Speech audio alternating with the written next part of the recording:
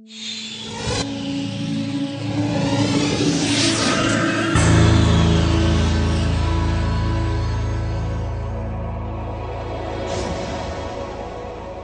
alive! It's alive!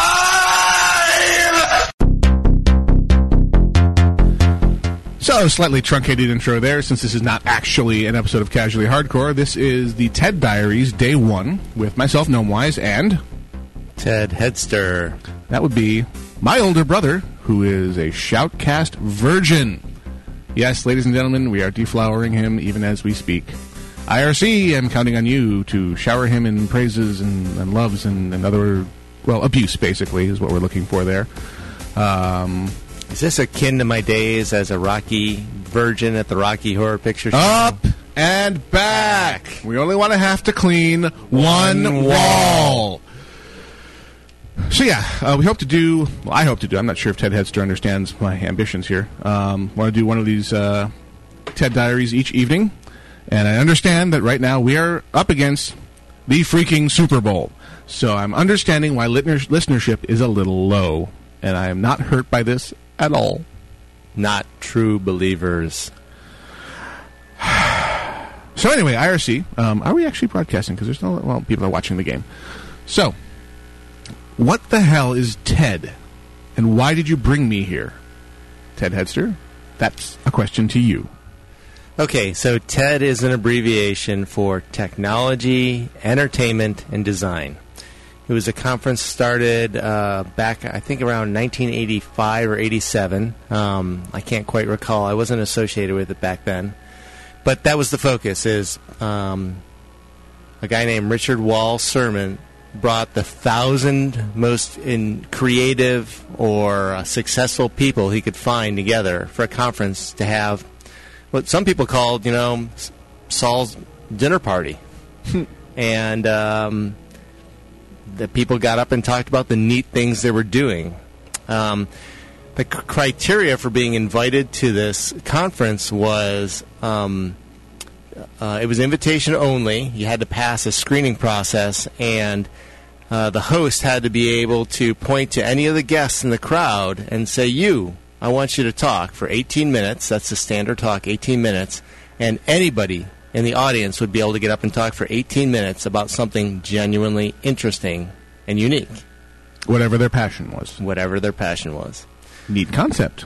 So one of the attendees in, I want to say it was 2001, was a guy named Chris Anderson. And he thought this was something unique. So he approached...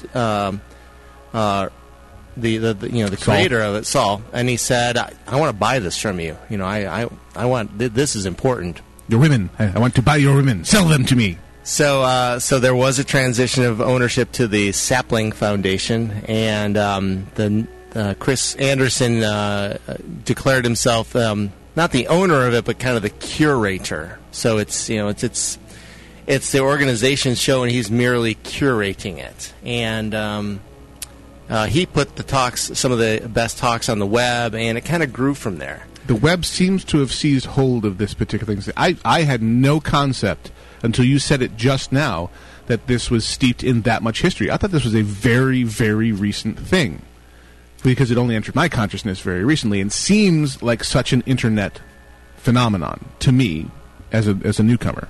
Yeah, that's under the the vision of the new leadership. And so that's a change from the past. From the past, it was a very limited audience that was invited. There was a very limited audience that knew about it. And now the world is getting exposed to this neat thing that we have been doing. Yeah. So, where on the web can they see all about it? I guess that would be www.ted.com. Wow. Whoever would have thunk it? So, so the talks range not just technology, entertainment, and design, but they're more varied than that. But those still are the themes you tend to see with the greatest frequency. Now, how did you fall into volunteering for this organization? Okay, so in the early days under the original leadership of TED, it was significantly staffed by volunteers. It was almost all volunteer, actually.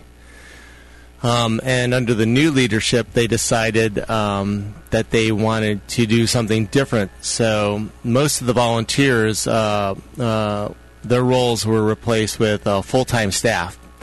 But for some reason, they were very satisfied with the IT support they had, and that specific group continued to be volunteers.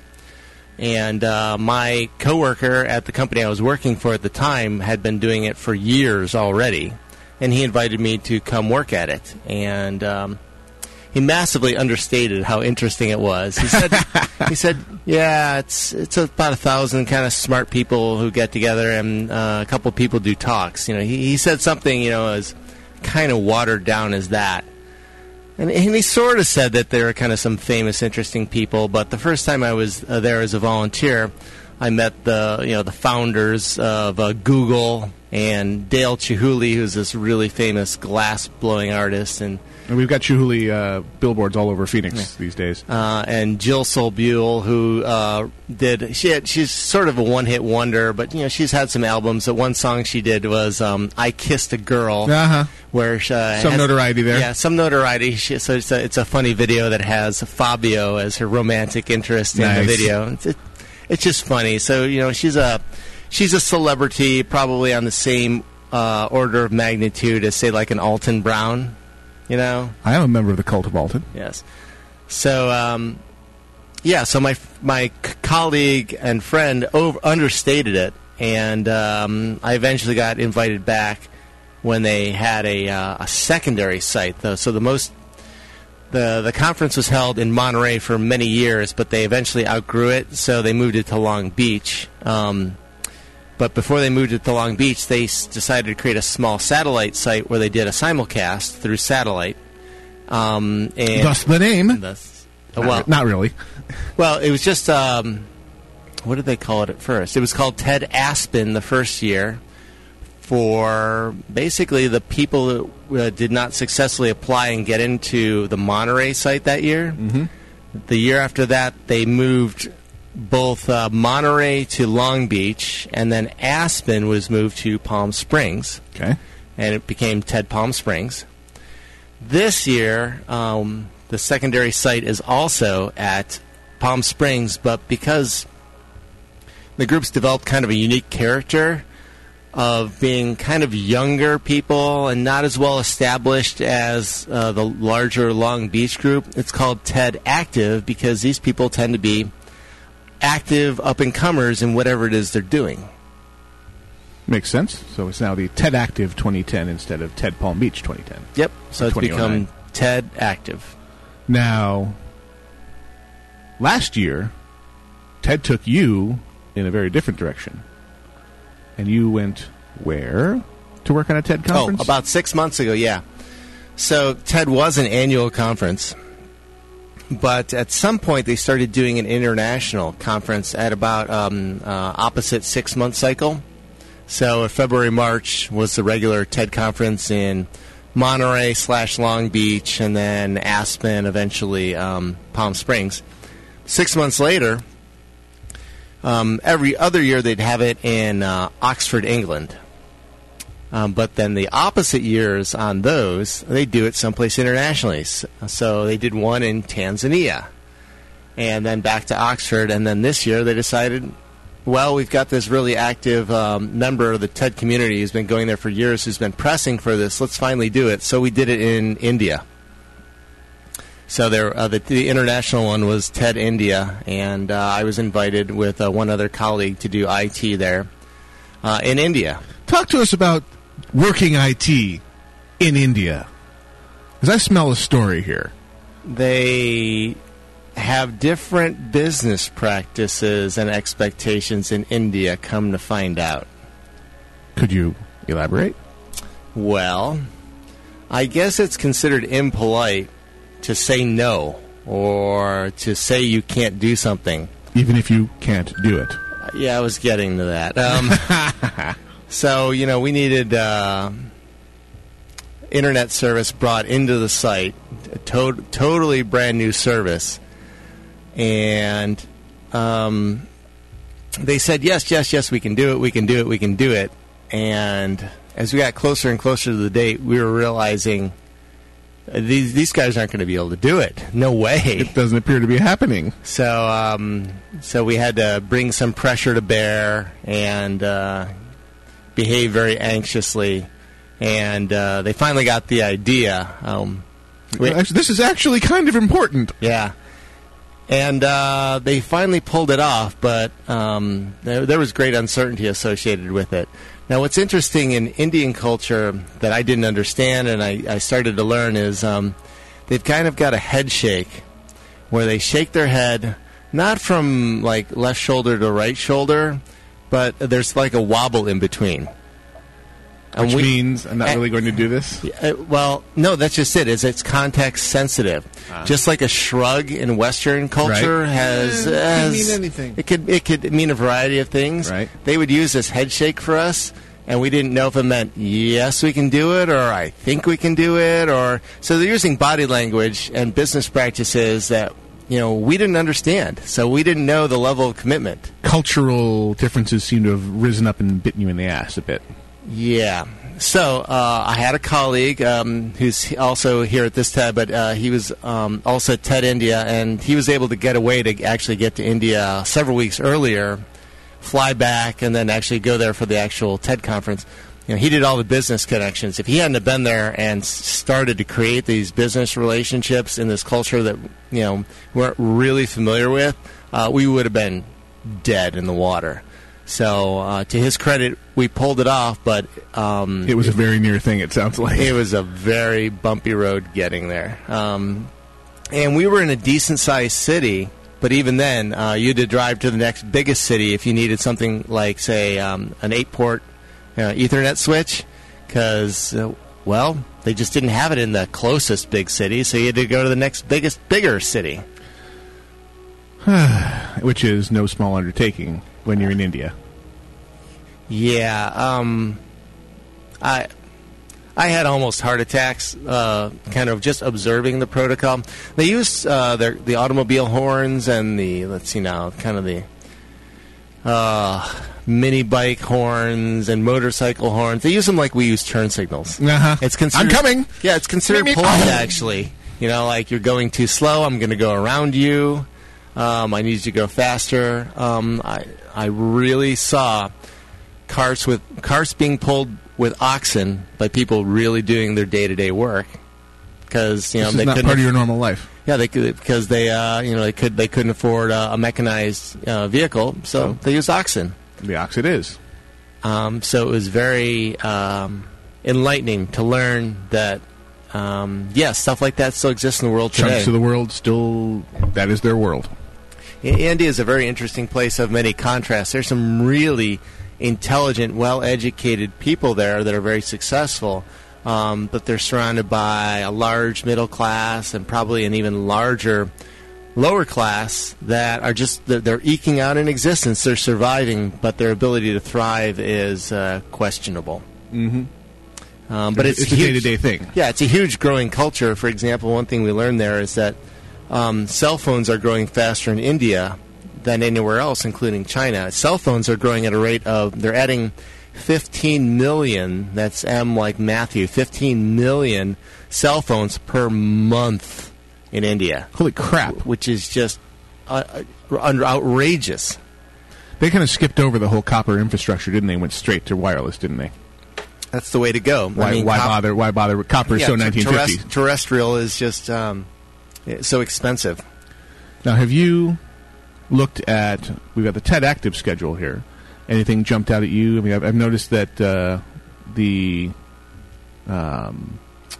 TED Prize appears to be dwelling here at Active, according to the schedule. Anyway, I don't think that's so. Actually, I think the TED Prize is an idea where we take the talents of the community and try to make somebody's wish come true. Now, the screening process to choose somebody for a TED gift is pretty rigorous, and it's got to be somebody that's achieved some substantial stuff, and they want to achieve even more substantial stuff. So they give them $100,000 cash, but then they also ask the community, the community of people who are accomplished people, to say, we want you to support this. And they throw their collective weight behind it. Well, I was interested to see that this year's honoree is Jamie Oliver. Yeah, it was very interesting. They've done it at some years. They've given it to 3 people. I think they've announced this year they're giving it to one person, Jamie Oliver. I'm not fully sure of that, but I think that's so. Now, us Americans would be familiar with Jamie Oliver from the Food Network. His original claim to fame was a series of British television programs about cooking. The Naked Chef. The Naked Chef was when he was a younger man, and then he's done Jamie's Kitchen. But he's also done lots of community activism. He has a restaurant called 15, where he will bring in 15 underprivileged late teenagers and teach them the craft of being a chef and give them a chance to break into the industry they might not otherwise have. And it's a rotating shift of 15 chefs, and it's a rigorous training. They even did some television shows showing just how much he beats the snot out of these kids. They're actually cooks. He is the chef. He is the chef, and they are the cooks. cooks. They're training to be a chef, they hope. Yes. And they actually have him listed on the Palm Springs schedule, so we may actually see him here. Well, I didn't know that. So I clicked on the link that said, plan your TED Palm Springs, and Wednesday, February 10th, Session 3, Action, the TED 2010 Prize, Jamie Oliver, chef, activist. Well, that would be very cool to kind of rub shoulders with Jamie Oliver. Yeah. So what I think I understand about why he got the TED Prize is he's trying to improve the quality of food in schools. Yes. For, like high school, American-style high schools, the British equivalent of that. And quite honestly, with all the experiences many of us probably had in high school, it could do with some improvement. That seems like a noble endeavor. But it's not so much that he's trying to make the food tastier. I think he's really trying to get people to eat food that's both healthful and tasty, not just tasty. Yeah, I mean, we're so addicted to processed foods in these cultures. There's a growing drive, it seems, to try and get back to, hey, how about eating something recognizable from nature? Yeah, I mean, don't get me wrong. The high school that Noam Wise and myself attended, I really look forward to Wednesdays when we ordered. Hacienda. We ordered out to the local pizzeria and had pizza. But, it was a treat. And the other days, we really should have been getting food that was quality and tasty. And it was a mixed bag. Sometimes they did it and sometimes not. So obviously Jamie Oliver is trying to bring some consistency to this. Yeah, and it sounds like a very good plan. And they wish to honor him for that and encourage him along those lines. Right, so they'll give him a $100,000 award. They'll give him recognition and some press. Yep. But they're really asking the community. They say, okay, with your talents out there, help him. Yeah, what can you do to help him? So, for example, people from either Sun Microsystems or Microsoft or Google or Apple who are in the audience would say, hey, I've got expertise with putting computer servers on the internet and putting up websites and putting back-end databases, serve those websites. So we're going to make this available, for free. We'll just write it off on our own expenses and make it available to him. Just tell us what you need us to do. So those kind of in-kind donations are the sort of things that makes the TED Prize possible. And it's a mixed bag. Some people have had TED Prizes that were granted to them in the community really rose to the occasion, and other times a little less so. But if you don't ask, you'll never receive. So it seems like a very worthwhile exercise. Now, from the IRC, Bioman Alchemist observes, yeah, all of our stuff was deep-fried in high school, and then a tiny salad bar. Fail. I took my own lunch, and my cholesterol level tanked ever since. Has thanked him ever since, he says. Also, since we are traveling and don't need to drive anywhere, and we're far, far away from home, the drinking light is... Adam, the police officer said you need to drink more. I would ask Ted Hester to pour me a little more innocuous clear liquid. I can help you. Oh, thank you very much. You're a gentleman and a school bus. In fact... I don't know how to put this, but I'm kind of a big deal. So now Ted Hester is being introduced to the concept of drop-ins. Now, I feel like I've been adulterated. No. I reject your reality and substitute my own. I need to take a shower. I need to towel off my extremities. I need to ubu when I zokuo. After I zokuo, I like to ufu. Anyone who gets that reference wins one internet. Yeah, this is a long-standing tradition in the Shoutcasters that I learned the trade from of the drop-in, which are little snippets of usually pop culture references or sometimes yourself. This is my own voice. Are you smoking crack? Now, you'll recognize that quote from our older brother. So that was me quoting our eldest brother. Do you recognize that? Here, let me give it to you again. Are you smoking crack? I thought that was Louis Anderson. No, that was me. No, the quote. No, he may very well have. I heard it from our brother. No. Louis Anderson said, "Are you on drugs? No, are you on dope? Well, then give me some. Give me some." But I digress. Okay, that's enough of the drop-in bombs. So, yes, you can go to TED.com and see what Ted Headster and I are in for. We're on the Palm Springs branch. We're very interested in perhaps guidance from what you all are interested in hearing about. So if you can send an email into the show at alphageekradio.com, that's the show at alphageekradio.com. I'll try to check that before the actual conference begins proper, I believe on Wednesday. And perhaps go and see the things that you are interested in hearing about. You can hear about it from us first. However, later on, you can very likely see them on the internet. And that is a wonderful thing. If you go to TED.com, you will see an absolute plethora, and yes, I am using the word plethora properly and in a sentence here, El Guapo, and an absolute plethora of these TED Talks recorded and released free to the world. There's an awful lot of them. In them are quite a few of what we were describing to a young lady behind the bar today as, it was Yvette, right? The wow talks, where you just you walk away from the talk and you go, wow, that was deep or fun or impressive. Is there a particular one that you would say you'd want people to go look for first on TED.com to get them hooked? First one's always free. You want a piece of gum? Yeah, so my favorite one that I show people right away is one by Sir Ken Robbins. He's an Englishman who's also now living in the United States, and both in England and the U.S. He advises academia, so either university, college, high school, and younger, about what are some of the things that the aims of education ought to be. And he puts forth some really good arguments that the process we have right now is not working. But he gives a few counterexamples where people have succeeded in that environment, kind of special cases that they sort of succeeded in spite of the system and gone on to great success. And he just makes a really excellent storyteller about what are the sorts of things that education ought to be doing. What is it capable of, and what are the things we need to change? He has kind of a self-deprecating humor, but he makes his point really well that we could be doing some things differently in education that would probably make a more happy and productive society if we allowed people to kind of follow their passions and find their own element in the world. I believe that a lot of his writings became material that the school where I teach, UAT, uat.edu, plug, and where Iolite works as Dean of Academic Affairs, plug. Hi, baby, I hope you're listening. I love you. You're pretty. And I remember her reading his materials and them taking it to heart and incorporating it into their teaching model.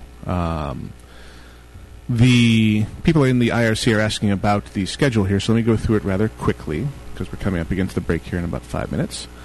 So looking at TED Palm Springs, which the website still calls TED Palm Springs, even though it has long since been renamed TED Active.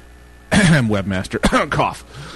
Let's see. Starting Wednesday, February 10th, we have Session 1, referred to as Mind Shift. Ooh, isn't that a line from the Time Warp? No, Time Yes, Slip. it is. We have Daniel Kahneman, Behavioral Economics founder. Esther Duflo, Development Economics. Michael Shermer, Michael Shermer's talk was great. Well, he's doing one again this year, and he's merely listed as skeptic. Yeah, he's the. I think he's the chairman of Skeptic Magazine. He's done a talk previously that was hysterical but brilliant at the same time. I see someone who mentions in here Hans Rosling, who does animated statistics. I got to have lunch with that guy in India. He's just like that at lunch. Just like he's passionate about teaching and understanding, and that statistics aren't just numbers. They actually represent a real life in a country, and should be related that way. So he's He thinks the tools we have for representing statistics are insufficient, dry, boring, and he's come up with a mechanism to make them fun. And he incorporates into it, and I'm not joking here. He gave a great statistics talk, and in the end, he demonstrated sword swallowing. And I mean, he's just that kind of guy. Holy crap! Yeah. What have you gotten me into? He's a piece of work, and I got to have lunch with him, and it was wondrous. So to give you an idea of the kind of breadth of topic this place covers, next on the list is Jake Shimaburko, who is an ukulele virtuoso. So we have Skeptic and ukulele next to each other on the schedule. I just like saying ukulele, by the way. Ukulele. We need James Earl Jones to come on the station and say ukulele. I thought his favorite word to say was Oprah. It is. No, that was the top 10 words that sound the best when said by James Earl Jones. Oprah. As stated by David Letterman. Of course. Moving on. Session 2, titled Discovery. William Lee, cancer researcher. Cheryl Hayashi, spider silk scientist. Dan Barber, chef. These people don't own a map, do they? Because they're all over it. These people are like next to each other in their presentations. Cancer researcher, spider silk scientist, and chef. Is there a through line there? I submit that there probably is not. But I've been wrong before. There actually are overriding themes for each session. But just like spider thread, it might be the merest thread that connects them, as Gandalf would say. See what he did there. Session 3, action. And then also the 2010 TED Prize, Jamie Oliver, chef and activist. The TED Prize heroes, provocateurs, storytellers, and pioneers. Sheryl Crow, singer, songwriter, and activist. And then the welcome party by the main pool. I'm liking this schedule. Say something witty. You think you're going to be able to go to the welcome party by the pool? Highly unlikely. We get to, fix everything that's broken, and I guarantee something will be broken by then. Welcome to volunteer work, ladies and gentlemen. Yeah, the amount of this we get to actually see depends heavily on how well we do our jobs and how well things that are completely beyond our control perform. So I'll bring what reports I can back to you out there in the IRC and podcast and shoutcast land. No promises. But the good news is most of this stuff should be available on TED.com at some point or another in the future. So that actually brings us up against the break rather nicely in a timely manner. So we're going to pause for a little music and innocuous Clear Liquid. We'll be back after a little music from Exorb. This one's Hatchback Harmony 2.0. And we'll be back for another half hour of TED Diaries Day 1. We need a subtitle for this. Sleep deprivation? The death march begins. God did not want us to come here? Yeah, when we come back, we'll tell you all about the interesting things that happened on our way to TED. We'll be back right after this.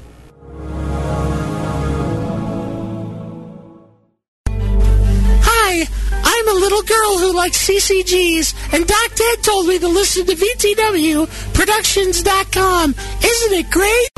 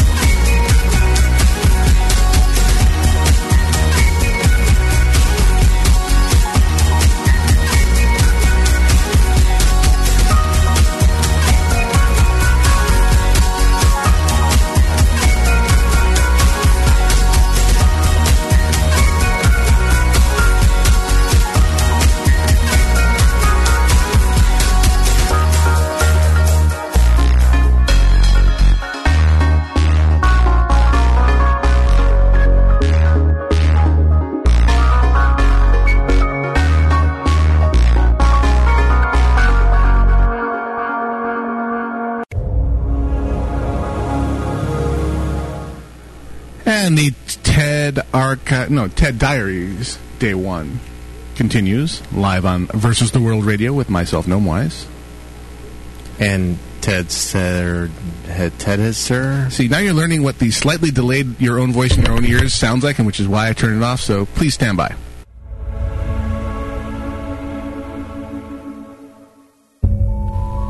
I feel so funky. So yeah, this is why I do the one ear out of the cans thing, because I don't know, the my own voice, my own ears freaks me out. My brain just doesn't deal with it. Apparently, neither does yours. So we're back to normal now.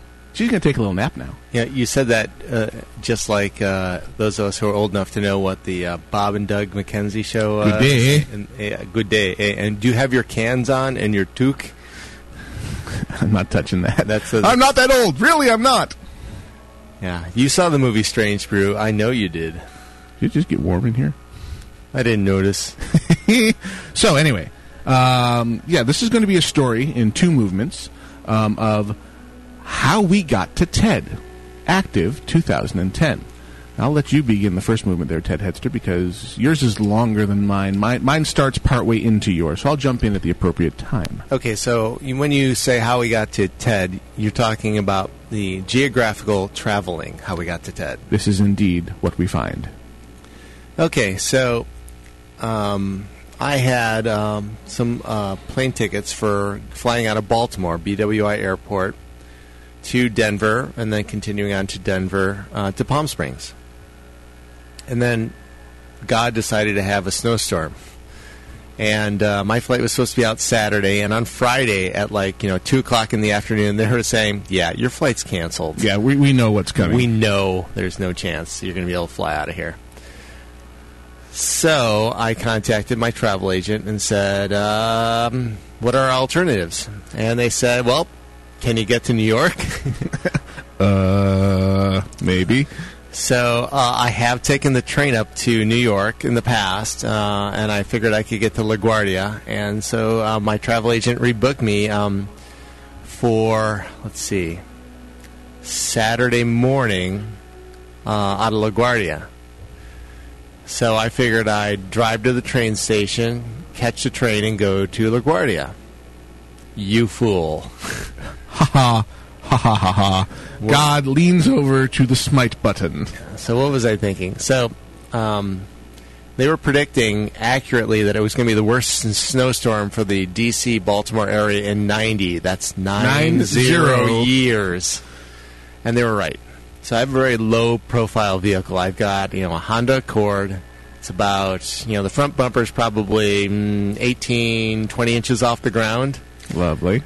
So I got up real early in the morning. I got up at, 5:30, got out at 6 o'clock, and successfully shoveled my car out of the driveway. And I thought once I got into kind of the troughs that other vehicles had left behind on my side road, I'd be okay.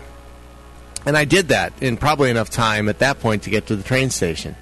What I didn't count on was the fact that the snow was at about 24 inches deep, and that my car was functioning like a snowplow, but my car is not designed to be a snowplow. It more sort of isn't. Yeah, so I dig it out and go a few feet and dig it out and go a few feet. And after 2 hours, I'd gone about 200 to 300 feet. And this ain't working. This wasn't happening, so I wasn't able to make my train.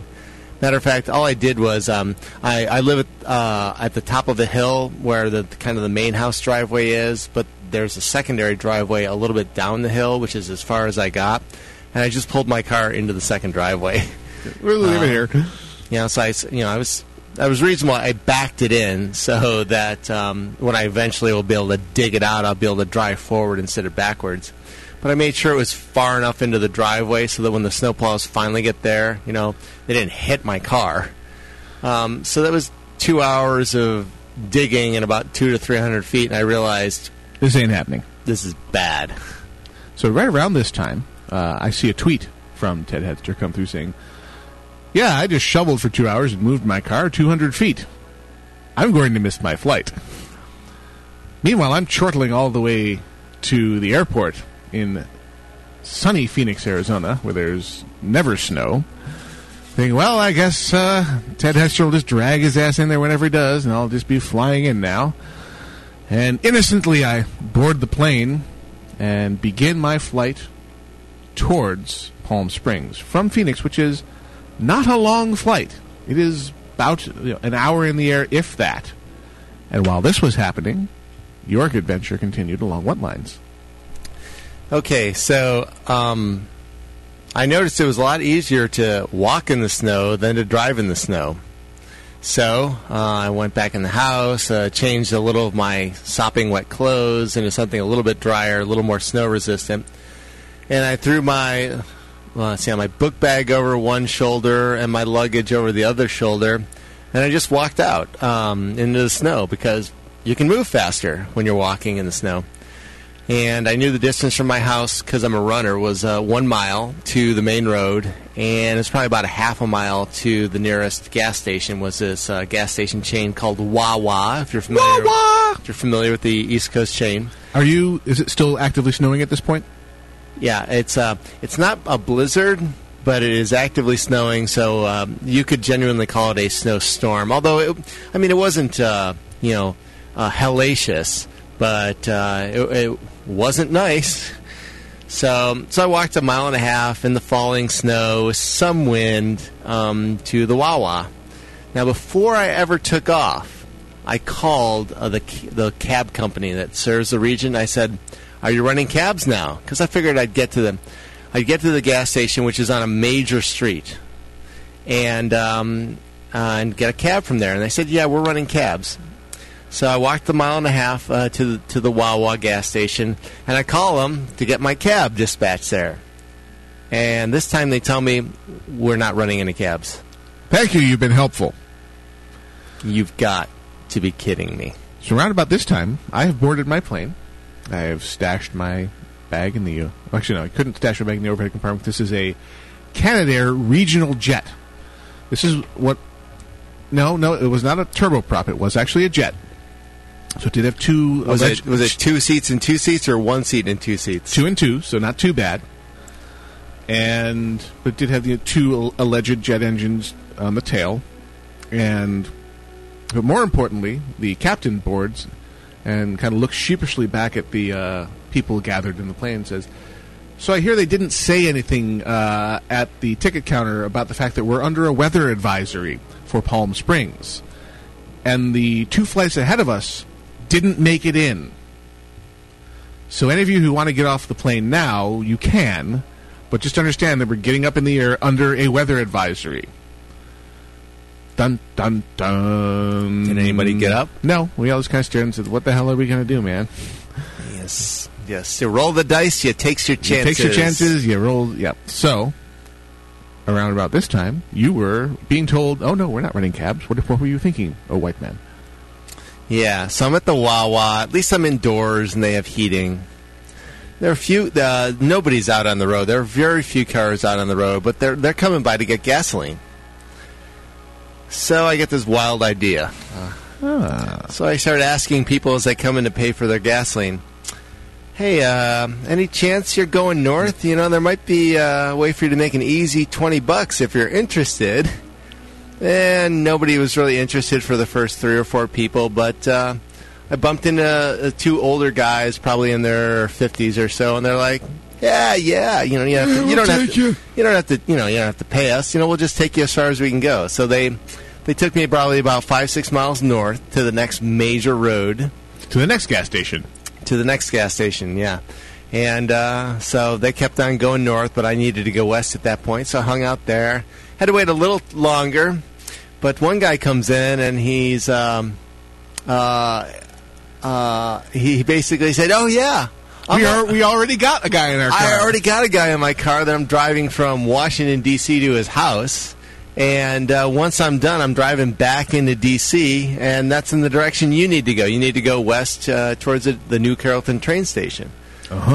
So I'm like, "Yeah, right on." It's like, can I give you $20 for it? And he looks at me and says, $40. The price has been set by your predecessor. So, what am I going to do? I'm like, okay, he'll get me there. Is worth $40. $40. You're going to expense that to Ted, right? Funny, he didn't give me a receipt, so I'm not sure what I'm going to do. Damn this thing. Yeah. So Boss Wally from the IRC says the Hitchhiker's Guide to the Snowstorm. So we got underway. We dropped the first guy off at his place, and then got an on-ramp. And there was the local grocery store in the region is called Giant. There was a giant kind of home delivery truck blocking about a half of the lane, dug into the snow, and the other half was an 18-wheeler stuck in the snow. Oh, joy. So we dug ourselves out of there and put the vehicle in reverse and backed out of the on-ramp onto... It's now an off-ramp. Yeah. So we backed off as far as we could, and then we turned the vehicle around, and we're going the wrong way on an on-ramp, but there were no vehicles on the road, pretty much, so we were okay. Because no one else is that stupid! Yeah, well, I mean, that's kind of a judgmental way to put it, but... I'm feeling very judgmental, because you're my sibling. Yeah. So we went north, hung a U-ing, and caught the opposite on-ramp, and got to the train station. And the trains were actually running, were they? The funny part was trains were actually running. Nice. There was one in 30 minutes after I got there, and I jumped on it. And it went much more slowly than normally, but it went. Yeah, it's all that matters. So right about this time, my plane has actually reached Palm Springs. I can see the airport out the window. We're approaching the airport. I hear the landing gear go down. I hear the tone of the engines change, and I see the flaps going down on the wings, saying, we're on approach. All is well. Wait, why is the pilot accelerating? Why is the landing gear coming up? Why are the flaps retracting? This is not right. Something is very, very wrong. No! I can see the airport. It's right there. What is wrong with you people? Yeah, that was past 1 at the airport. There was a little weather parked more or less permanently right over Palm Springs, just kind of camping out. And I was in my little rubber band driven, I think the way Ron White puts it is like a pack of gum with wings, traveling at half the speed of smell. A goose came up behind us, and the pilot leaned out and said, "Go around!" Yeah, that's kind of how I was feeling about this equipment. It's a 60-minute flight. Can't make it on this equipment. We circle around, and we try again, and it is all for naught. And they tell us, no, we have to redirect to Yuma. Now, I'm thinking, well, Yuma's a good chunk of the way between Phoenix and Palm Springs. I think I'll just hop out and rent a one-way car and drive it. And I'll just fly back on the other half of my ticket, hopefully after the weather clears, after the con. As we're approaching Yuma, they say, we've been redirected back to Phoenix. To which I say, damn you all! So 3.5 hours after I begin my 1-hour flight to Palm Springs, during which time, ladies and gentlemen, I likely could have driven to Palm Springs from Phoenix, I'm back on the tarmac in Phoenix. In, as we say, the Phoenix. Yes. What were you doing around this time, Ted Headster? Well, I was furiously texting the few people I actually know in New York City. Oh, God, please be home, please be home, please be home. I had a second time gotten my my flight out of LaGuardia rebooked, this time for the next day, bright and early at 8 a.m. in the morning. So while I didn't need a lot of sleep, I figured I should get some sleep, but I needed a place to be. So I sent a message to a coworker there, and he said he couldn't put me up because somebody was sleeping on his couch for the Super Bowl party he was hosting the next day. So he checked in with some of the other coworkers, and one guy was up. He's like, yeah, come stay with me, my girlfriend. You can sleep on our couch. We've got a pull-out bed on the couch. But we also have the puppy. A puppy. It's friendly. It's not what it looks like a Bichon Frise, but it's not. It's a bitchin' frizz. No. It's a purebred, but I forget what it is. As Gwenora would say, a bitchin' frizz. Yeah. So it's not a Bichon Frise. It's another purebred that looks very similar, but it's only a little rat dog. It's only 10 months old, and she was adorable. Puppy. But before I got there, there's more. He met me at Penn Station, and thought it would be a grand idea to, when you need as much of a full night's sleep as you can possibly get, his great idea is to Go to a restaurant with his girlfriend. Of course, because God hates you. So he understands my flight's at 8 in the morning. And does he really understand? Does he compute? He's heard the words, but does he understand the implications? But I don't think he understands. Do you the understand the words that are coming out of my mouth? So he proceeds to take me out to a bar and dinner, and we had a very nice time. But he knew I'd be getting up at 5 o'clock. We had discussed this. I got to get up at 5 o'clock to shower and catch a cab and get to LaGuardia and get through security. So he proceeds to keep me up till 1 in the freaking morning. Because this is a grand idea. So he keeps me up till 1, and we had a nice time. So I go to bed. Please, God, I must sleep. And, he gets to sleep in as long as he wants. And I got up at 5. And I did say that and this is my fault. I did say Own it. The puppy can sleep with me because I love dogs. Yeah. And she was really cute and adorable, and she's very snuggly, But very for a much a 10-month-old puppy. But I was warned, and I didn't heed the warnings from the puppy's mom that she bites and she chews. And she was fine when I was playing with her, but when I decided I wanted to go to sleep, she decided this was not okay. So she started biting my ear. And she started biting any piece of skin that was exposed from the covers. And then apparently she knows how to get under the covers.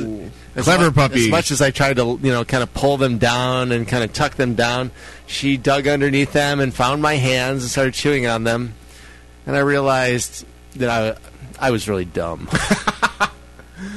Oh, dog fail. But I love dogs, so Usually. I couldn't get mad at her.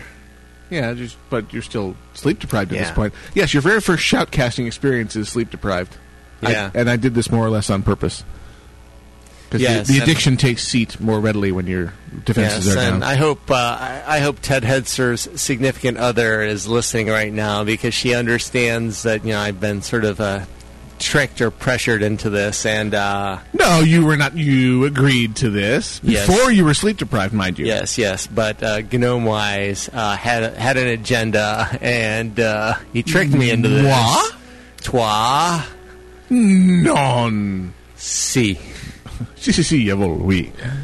So, around about this time, back in Phoenix, Gnome Wise gets on the phone to Iolite. Ring, ring. Ring, ring. Hello? Hi, babe. I love you. You're pretty. Oh, you're there? It depends on what you mean by there. I'm back at Sky Harbor International Airport. And then she gets the story at that point. Could you come get me? Because when I landed... I love you, you're pretty. I love you, you're pretty. Please, God, come get me. Because upon departing the plane, this was around about 4 p.m. at this point. So it was a 1 o'clock flight. It was about 4:15 when I got to their desk.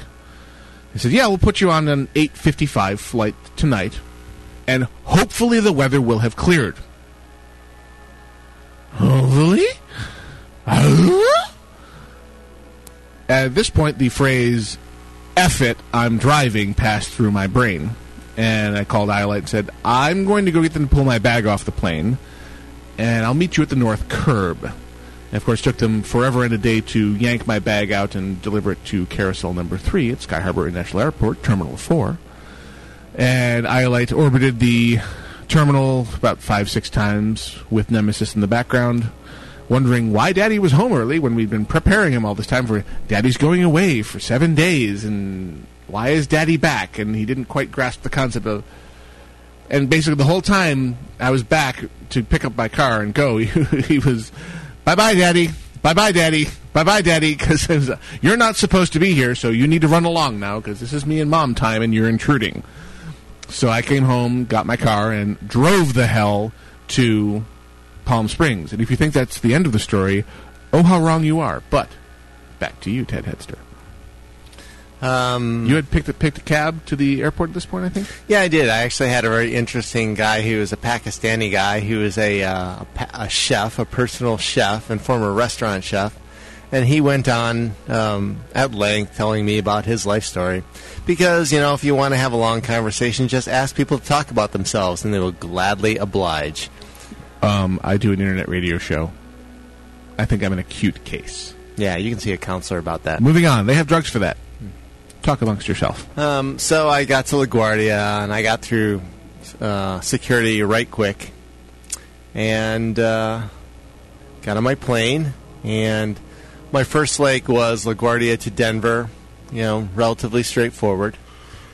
And my second leg was Denver to Palm Springs. And I'm looking at my ticket, and I'm in row 23D.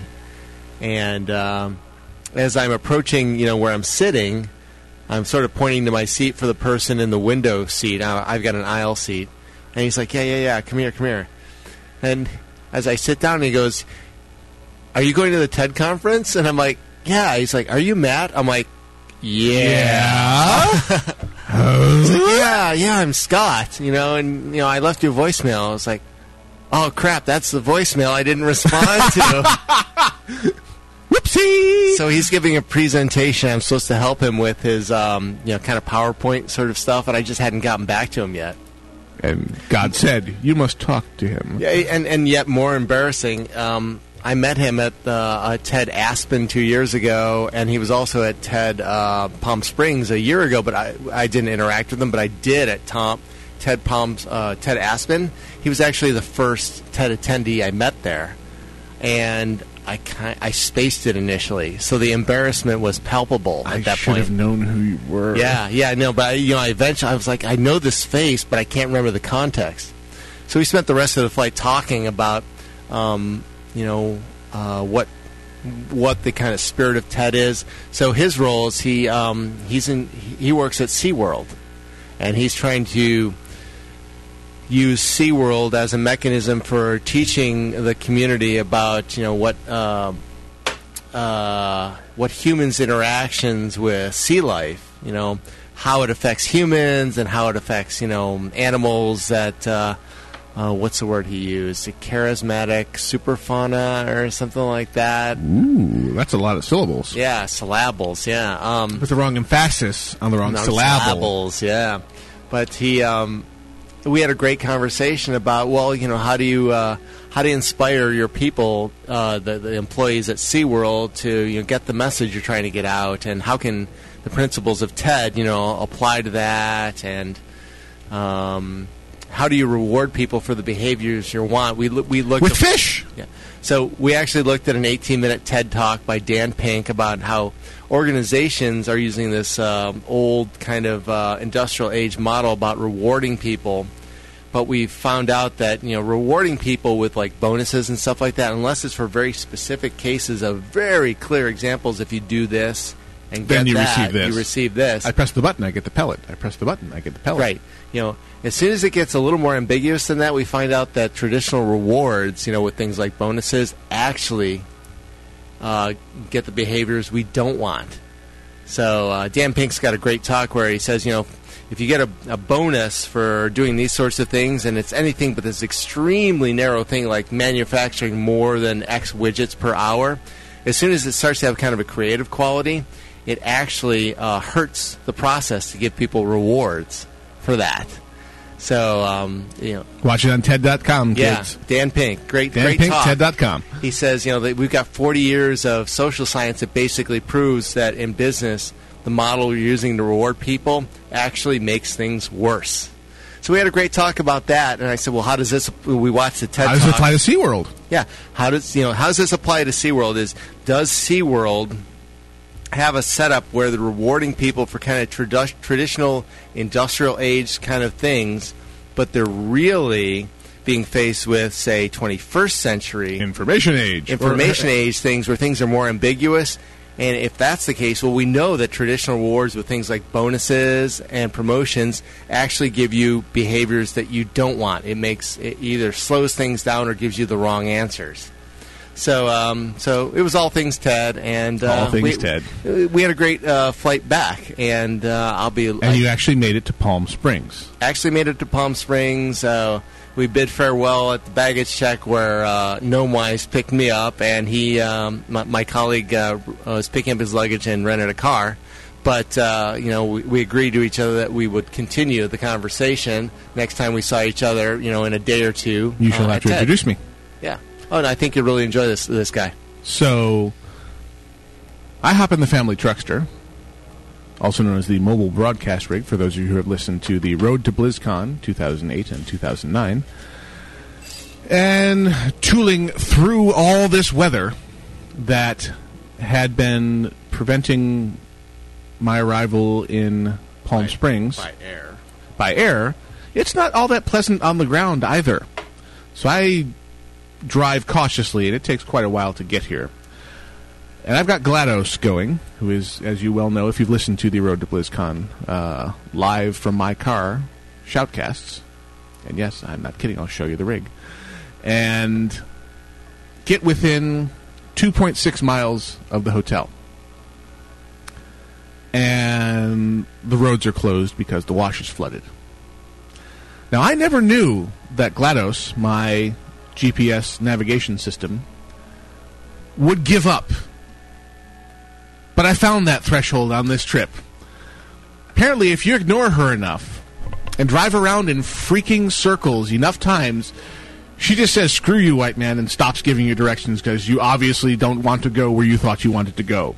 And I actually wound up having to pull over and reprogram the damn address into GLaDOS to say, no, I'm really trying to get there. It's just that all the roads are washed out. So, yeah, there was an extra hour and 45 minutes of orbiting around sections of Palm Beach after arriving in Palm Beach. For about 3 miles. Or Palm Springs, rather, to cover 2.6 miles of linear distance. As the crow flies. As the crow flies. But the crows were smart, and they were all in their nests. Only the stupid humans were out in that freaking weather. But I'm not bitter. I'm not bitter. I'm not well. So, yeah, I wound up limping in here around 12:30 in the freaking a.m. and getting checked into my very fine room. I must compliment the Riviera Palm Springs for having very fashionable and comfortable rooms. Fashionable in what year?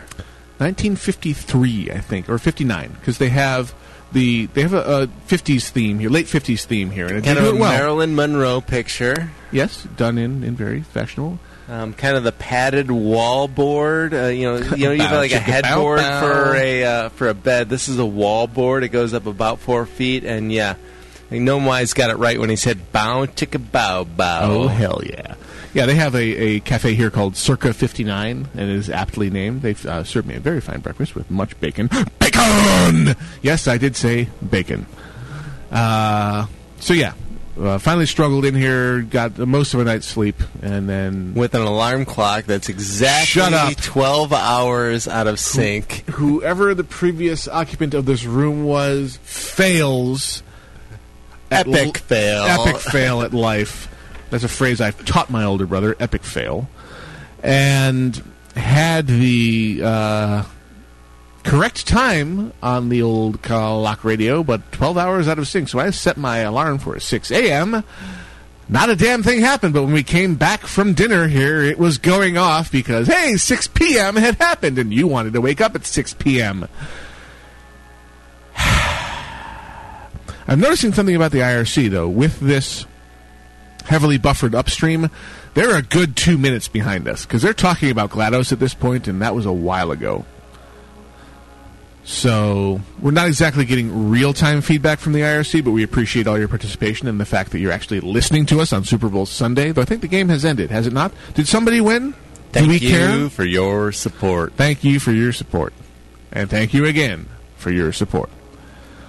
So, you have been listening to The TED Diaries, Day 1, subtitle, God Hates Conferences.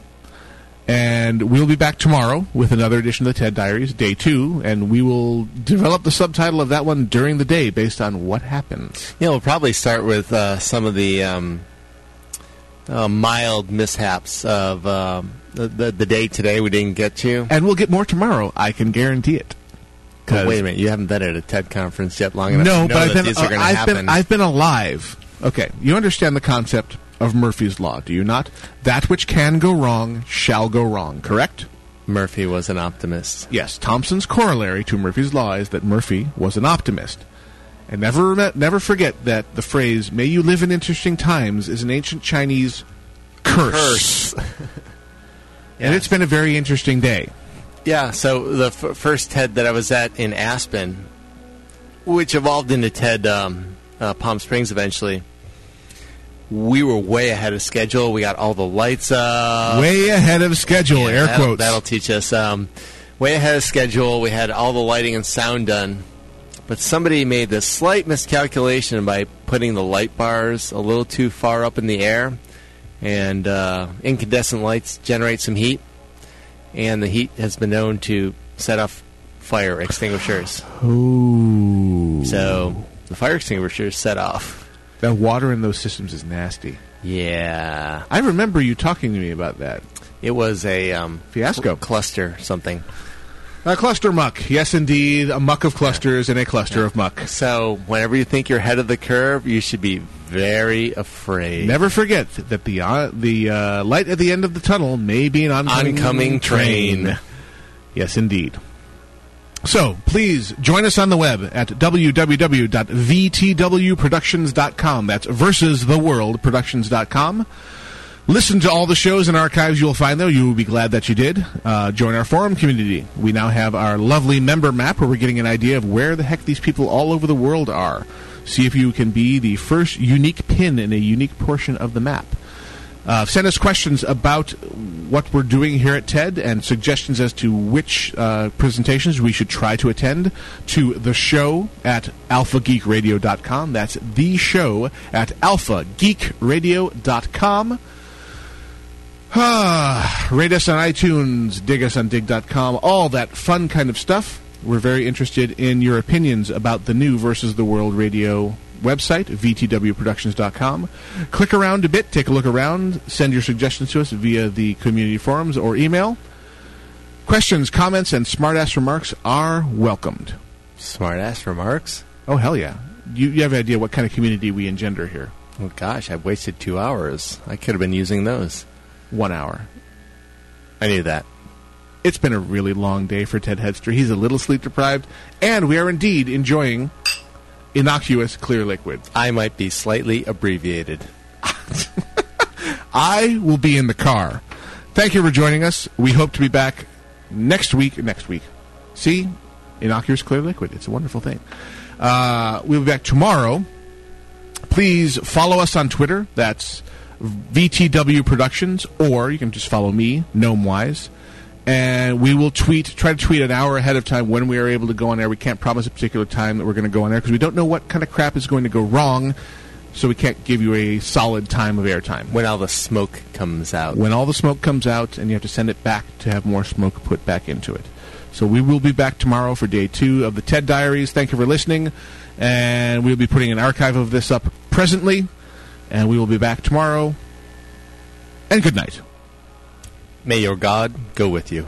Home. Bomba-dee-da, bomba-dee-da, bomba-dee-da, bomba-dee-da, bomba-dee-da, bomba-dee-da, bomba-dee-da, until bomba-dee-da, we meet bomba-dee-da, again.